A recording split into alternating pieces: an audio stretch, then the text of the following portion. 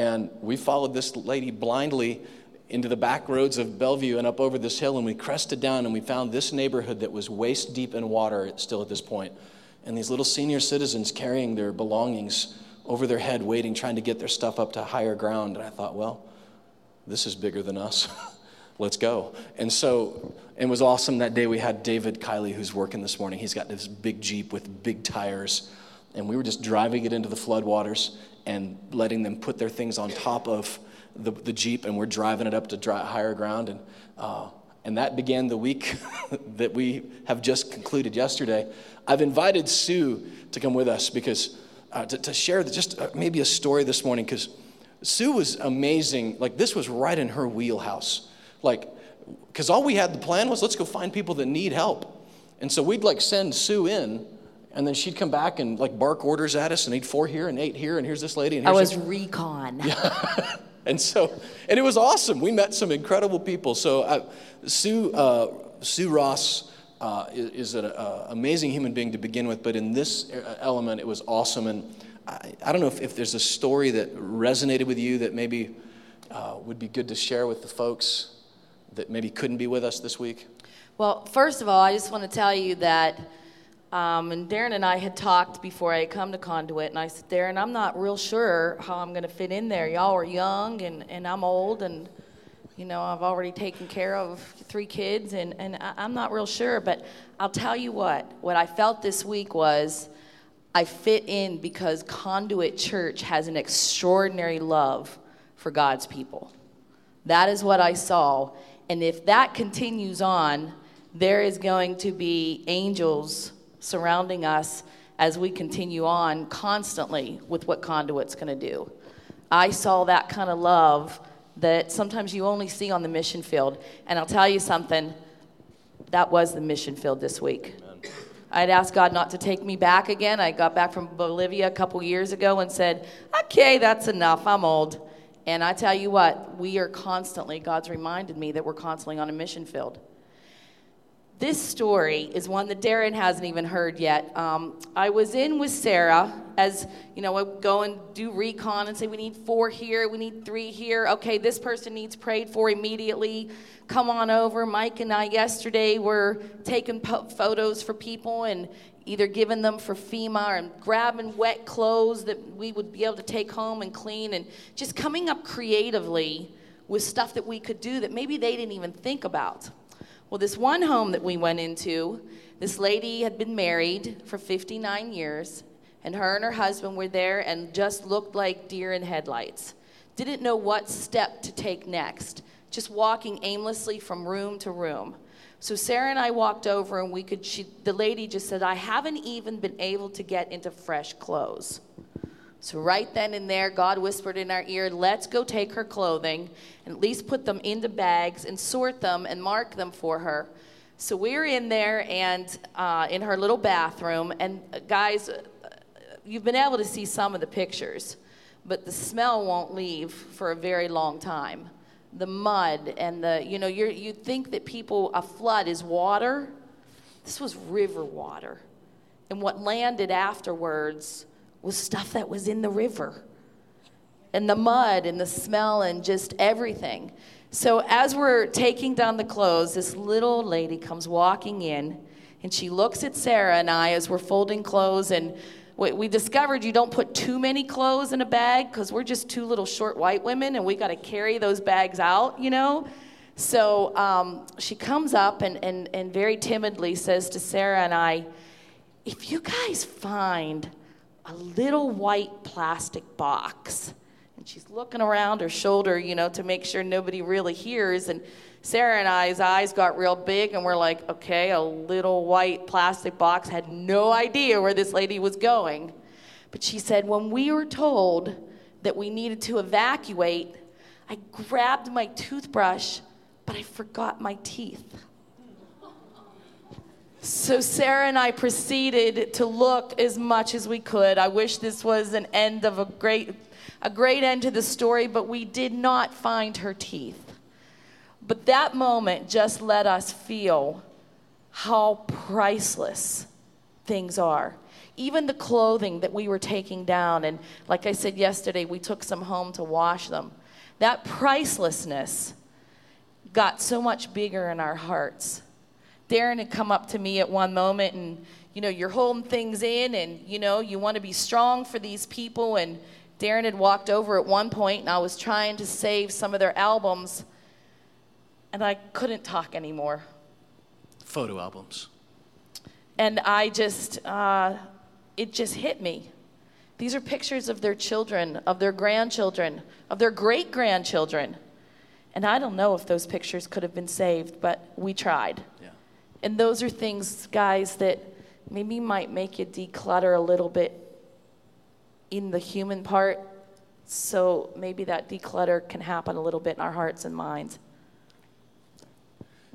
Sue was great this week. If you see her afterwards, give her a big hug. She really did drive us, what we were doing over there. It was awesome. Thank you, Sue. If you want to hug her, though, you'll have to go find her, and she's back with the babies today.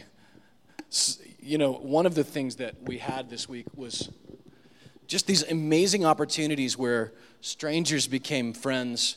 You'd be working beside somebody that I'd be like for a couple hours going, I'm sorry, I didn't get your name. And we're over there having these conversations. And to me, there were two stories that resonate the most this week. One was, and it actually involves Sue again, but there was this little 80-something-year-old lady. She was by herself and had lost everything.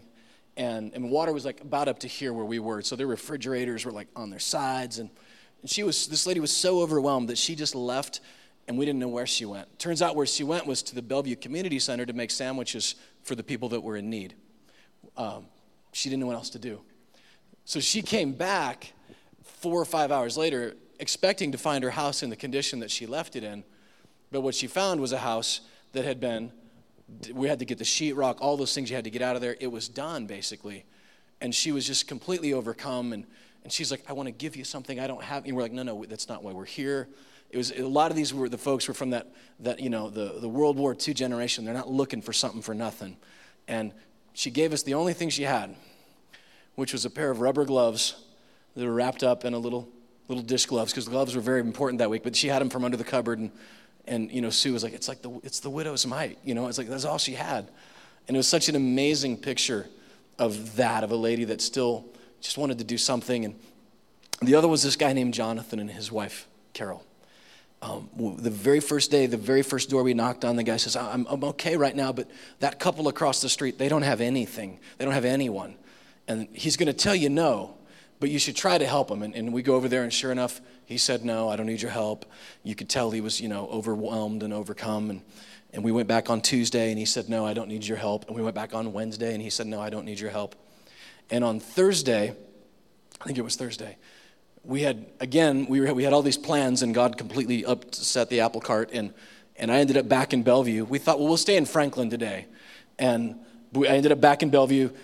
Long story short, the whole team ended up back in Bellevue, and I am walking. I'd send Sarah over the hill back down, because, again, when there's about 15 of us, we're like, we'll send one person down to do the recon, and then we'll come down and do the thing. So she's going down the corner. Now, what she didn't know what was going on was at that time, the two neighbors on either side of Jonathan had been talking to him. He had finally come to the conclusion that he needed help. And she said, and he's like, how did you guys find all that help? Where did they come from? And she said, Jonathan, I don't know. They're just angels. They just appeared out of nowhere. And she said, and no sooner had she said those words than Sarah had walked around the corner. And Jonathan, she was, see, there they are. I told you, they're here. And Jonathan had not done a thing to his house. And it was dank and it was just awful. And the lady across the street, Lolly, she said, honey, here's the thing. He doesn't have very many friends because he's not very friendly. And I thought, you know what? We're going to friend our way into this guy's life. And he was so overwhelmed, he didn't want to keep anything. He's just treating it like a fire. Wedding pictures, he didn't care at this point. This was Tuesday or Thursday. So we sent home the wedding pictures. We were sneaking them out in tubs. And Margaret, who's not here this morning, has got them at her house. She's drying them out. We're going to scrapbook them. We're going to go back and take them back to Jonathan and his wife. Because sooner or later, they're going to think, oh, wait a minute, that was not what I should have done. So we're loving this guy. And literally by Saturday, he and I are on a first-name basis. He's we prayed with him. He's it's a work in progress with him. But it was an opportunity for us as a church to, serve people who have absolutely no ability to pay us back. I'm proud to say, I had a pastor tell me on Thursday, bro, man, this will blow your church up. And I was like, I'm proud to say that it didn't, maybe I should be stupid, I don't know. It didn't even occur to me that that's what we were doing. We're in Bellevue. Nobody's going to come to church over here. That's not what we were doing. And I'm also proud to say not a single person in our entire group the entire week said anything about this spurring church growth. We're just going out there to love people. That's it. Because that's all Jesus asked us to do. I'll let him take care of the rest. And I've got Maddie and Tiana here this morning. Are you guys okay with if I do this? Can you? How about you come down here to the meat and more? These guys were pros this week. I don't know if you remember being 13, but touching slime, not cool. But these guys came in on Monday and Tuesday with us, or Monday and then Maddie came back on Tuesday. And I just, as a father, I thought, we'd taken her out of school once to go to Disneyland. What could I communicate to her to take her out of school to go do this? And I'm happy to report that they wanted to be there. And they were literally right in the middle of it, just rolling up nasty, disgusting, muddy, slimy carpet. Not one complaint. Not even a, ew. It was just, they just did it. So do you guys have any stories or anything that you've, after the week, that you've thought back and thought, man, that really changed me, or this was a moment for me, or? Not really. What, let me ask it this way. Would you do it again? Yes. Yeah. Okay. You would do it again. Why? It was fun. It was definitely was better than just sitting at home wondering what was going on. And it made me feel better about myself when I did it because I was helping other people. How much better of a way to raise our teenagers and our kids than actually going out and, look, the entire church in America has lost its mind. We've been in this contest to see who can build the biggest, baddest $20 million youth facility, and we're losing 85% of our kids when they graduate. Maybe we're not doing something right. Maybe if we're rolling up our sleeves and going into this and serving people, that maybe, I don't know, just maybe if we do it the way that Jesus said, that it would actually work. So anyway, I didn't mean to embarrass you guys, but thank you for coming down. These lovely ladies will be the ones handing out roses to you this morning and Starbucks cards. In the book of Acts, the beautiful thing about when you're going through the Bible verse by verse, chapter by chapter, is it seems like wherever you are, there you are. Very deep. Write that down. This was the week that I planned on talking about fellowship. Acts 2:42, they devoted themselves to teaching, to fellowship, prayer, breaking of bread, communion, and the Lord, it says down in verse 48, added to their numbers daily. That was their entire program for church, period. Simple. They didn't have the church softball team. Not that there's anything wrong with those things. They just didn't do it. And the Lord added to their numbers daily, it says down in verse 48. That's pretty much it. I'm a pretty simple guy. That's what I felt like God was calling us to be at Conduit. And I thought, well, today would be the day we should probably talk about these four things, kind of get our mind wrapped around what does communion mean, what does fellowship mean. And today was supposed to be fellowship day. Now, what's amazing about that is this. When you think fellowship, well, I don't know what you think. I'm old enough that I think the little building at the top of the hill behind the church, I think of linoleum floors, I think of stale coffee and stale cookies and little old ladies yelling at me to stop running. That's what I think of Fellowship Hall. Or I think Lord of the Rings. Those are the two things that I think. That's about it with fellowship. It's definitely a very Christianese word, right? If you've watched, I haven't actually watched Lost, but these guys are technically on an island, and no one has ever said, hey, dude, let's go fellowship, man. We're on this island. They're all together like that, but that's not in the lexicon of the American language, right? We just don't use that word. Unless you're in a church, and then you say, especially Bible college, hey, man, let's go fellowship after, it's code for date sometimes, right? hey, a couple of us are going over to fellowship, tonight. But you know what I mean? It's just it's a word that is kind of, here's the thing. It's a bummer because it's actually a word that is pregnant with meaning. This is a word that in the Greek language is the word koinonia. And it is a full-bodied word. It is a deep word. And it's a word that, as best I can possibly describe it in the English language, and maybe this is why it's so hard, because there isn't one word that can encapsulate the whole thing, is partnership. We're partners. And if you've ever been in a business partnership, you know that this is, you live together, you die together, you pay your taxes together, it's literally you're in deep. If one guy's down, the other guy's got to pick him up and vice versa. And that's as best I can describe it in our language is partnership. Because it does mean hanging out with each other. It does mean the mother church that sent us out, they call their small group setting, they want to dwell in a soul environment. It means that. It means the ability to be accountable to each other. And if you don't have that in your life, man, I highly recommend it. Guys, find some guys that you can just shoot real straight. And ladies, the same thing. Dwelling that environment, that is a piece of fellowship. But it's more than that. It's deeper than that. It's more profound than that. It's more beautiful than that. In 1 John, actually, you know what? I'm going to take a detour. Go with me to Romans first. Romans 15.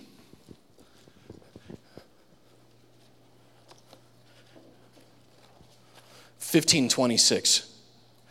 Paul is talking to the church at Rome, and he's saying, look, we've just taken up this offering for the poor, for the saints in Jerusalem, that were a lot like our friends in Bellevue this week. They just needed a hand. They were being persecuted. They were being beat down. They were poor. They were desperate. And Paul said that it pleased them in Macedonia and Achaia to make a certain contribution for the poor saints which are at Jerusalem. And if you want to know more about that, read 2 Corinthians 8 and 9. But that word, contribution, that gift, and you can go to 1 John while you're doing that. If you want to know more about that word, contribution, we sent our koinonia. It's the same word from Acts 2:42. They dwelled together as believers in fellowship. This was, they sent their fellowship to the saints that needed them. This week in Bellevue, in Franklin, all around us as a church, we fellowshipped with our brothers and sisters. It was way more than just hanging out at the sports bar and watching the game. We were sending our contribution. Our efforts over there were contractors over there charging between $4,000 and $6,000 to gut these houses. We probably saved these little old people that had no flood insurance combined upwards of $40,000, $45,000 this week. We sent our contribution. We sent our koinonia. We sent our fellowship to them. And the question would be, if we know what fellowship is, which is our partnership, it's our living on this level with each other, and in our own church. By the way, the first people we were able to help were people in our own church. Not that there's a delineation in that, but it's just the way God folded it out. Jay had 5 feet of water in his basement. We had pumps over there helping him out. Tim Bisagno and Edie, we were over there, friends from our sister church. We were fellowshipping with each other. And then the question would be then, if that's what we're supposed to be, and as Conduit, I want you to know, I don't have some big grand plan. We don't have a plan to buy a billboard. We don't have any radio spots in the can. And not that there's anything wrong with those things. That's just not how God has wired us to be. Our plan is just to do these 4 things in Acts 2:42 and let the Lord add to our numbers daily those that are being saved. And one of those things is this. It's the fellowship component. And in our small group environment, I believe that you can achieve the beauty of koinonia, of fellowship, but I think it's a gerarium. Is that the thing where you grow plants inside, ladies? Okay, it's a gerarium. Because you can do it. You can grow plants inside in the gerarium. But man, where do they grow best? In the environment that they were created for. Outside, in the land, in the soil. And that's what I hope That's what I know. That's what we did this week, was we fellowshiped together in the real environment of the world where we grow best. 1 John chapter 1, and John couldn't give a better picture of how this fellowship thing works and of how it looks in our everyday life. He says, we proclaim to you in verse 3 what we have seen and heard, so that you may also have fellowship with us, koinonia. And our fellowship is with the Father and his Son, Jesus Christ. We write this to make our joy complete. For starters, you can't do this unless you've got that relationship with Christ. That fellowship with him comes first. I can go out and fake it, but if I've got the fellowship with Christ, with my Father in heaven, the relationship with him, this just is a natural outpouring of it. If my relationship with God, if I'm fellowshipping with him and he is fellowshipping with me, then this is just a natural outgrowth of that. I can have that koinonia with the Father, him giving me what I need. When he appeared to Abram in Genesis 17:1, he says that I am God Almighty. And that word there was El Shaddai, which has made a great Christian song, but it's better than that, even though it sold a lot of records. It meant, believe it or not, El Shaddai, the all-sufficient one, actually was a maternal picture of God. It speaks of breastfeeding, of sufficiency. And it actually, in Genesis 49:25, if you want to go there, you can see it even in the prophecy that Jacob was giving over his children, that he was talking about the womb and breastfeeding as part of the picture of God to us. It's a sufficiency. And you young moms that have little babies, you know that.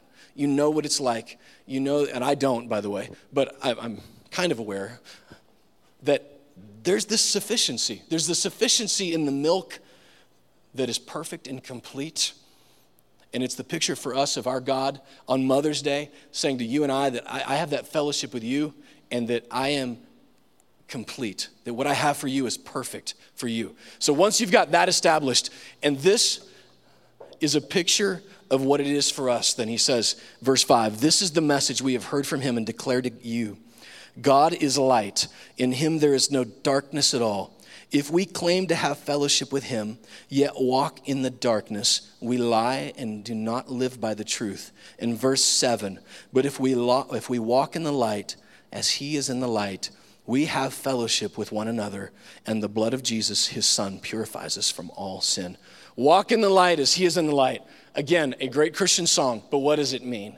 I mean, if I were to have you guys hand out and write down, okay, what does walk in the light means? I suspect we'd probably have 15 different answers. It sounds great on a bumper sticker, great in a song, but what the heck does it mean? How do I walk in the light? Am I running around with mag lights, witnessing to people? I mean, what? Seriously, pray and read your Bible? Sure.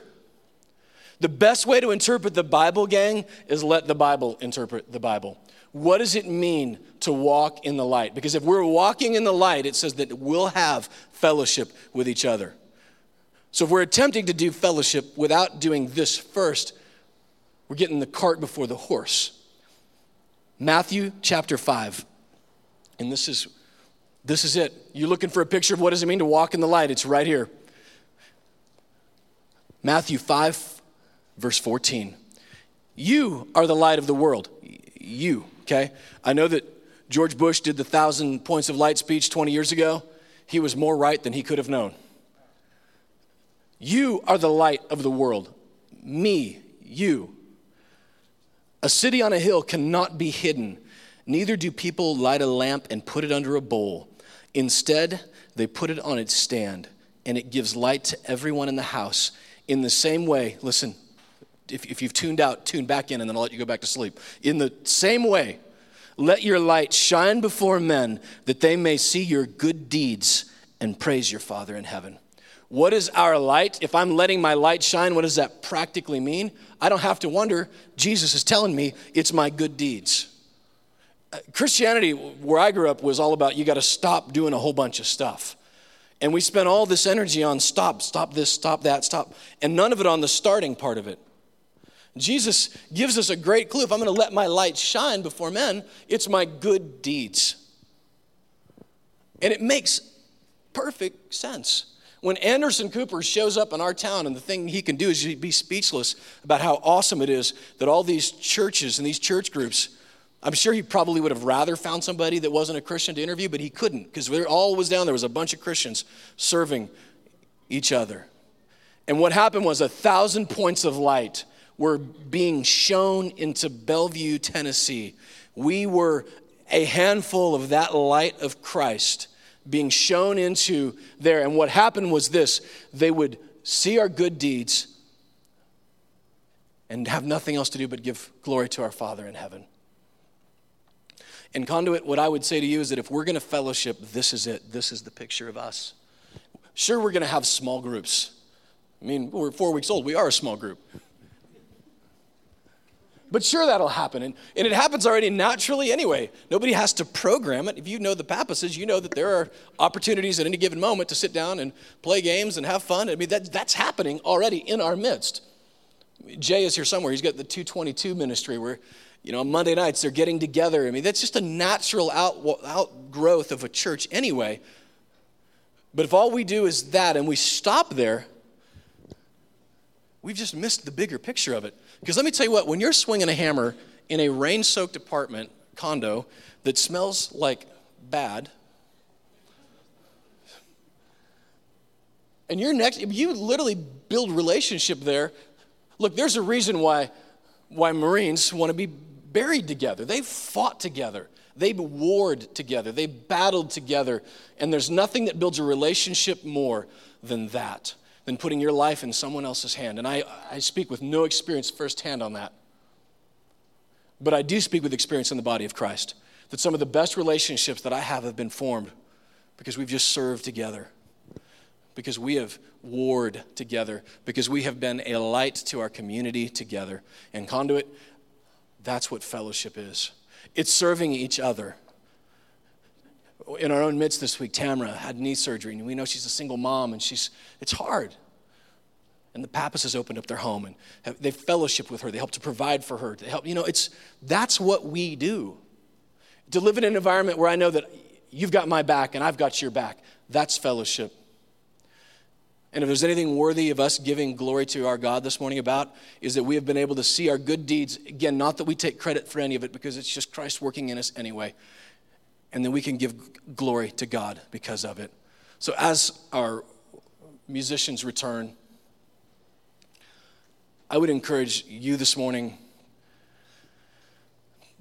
that if you're not in that environment already where you do have somebody that you can shoot straight and, to really begin to seek that out on a personal level. And more than that, more deep than that, to know that, or just as important as that, is to know that you're in a church that loves you, that you've got a place to stand, and we've got opportunities for you to grab a gun and stand a post. And my prayer is that we would all understand what it is exactly that we'd all understand exactly what real fellowship was. Fellowship with our Father, fellowship with Him to us, and fellowship with us one to another, one being exactly what we said we wanted to be, which is a conduit of His love to the community in front of us and to the world around us. This week we got to be to the community right in front of us. We let our light shine, and what does Jesus say the response would be? That we would give glory to our Father in heaven. I wanted to say one last quick little story. On Monday, when we were here in Franklin, and we were working at a person's house, we were just completely gutting it and pulling everything out. And the guy who was just sitting there, just floored. They were helping, and I started talking to him. It ended up that he was one of the pastors. He's the small groups pastor of People's Church, and I just thought that was so cool because one, we didn't know that. And there were people from People's Church in and out, and they had people all through the streets too. But as Conduit, we were able to help another church and be the church in another way. And he was just ecstatic about what was happening. And just like everyone else, as we were able to serve. As we sing just one last song, one of the ways that we get to worship is through our giving and being able to give towards this ministry. And the way we do that is we're going to toss some bucks down your table if you feel like giving to us. But think of it as partnering with us. These things that we talked about today, that is Conduit Church. That is what we are going to be. If you've been around for a while, you know we also have the nonprofit, the Conduit Mission side of it. And if people want to give, I know there's been a lot of people, and even on Twitter and everything, asking, how can I give? Conduitmission.org if you want to give straight to the flood. But I promise you, also giving to Conduit Church, which, by the way, if you want to see updates on the church, it's conduitchurch.com or .org, either one of them. But as far as Darren and I are concerned, Conduit Church, Conduit Mission, it's the same thing. We both are actively involved in all of them, and from the moment we started it, we knew, from the moment we started Conduit Church, they're one and the same. So I think that's important to hear, too, as we're talking about what we're doing. So.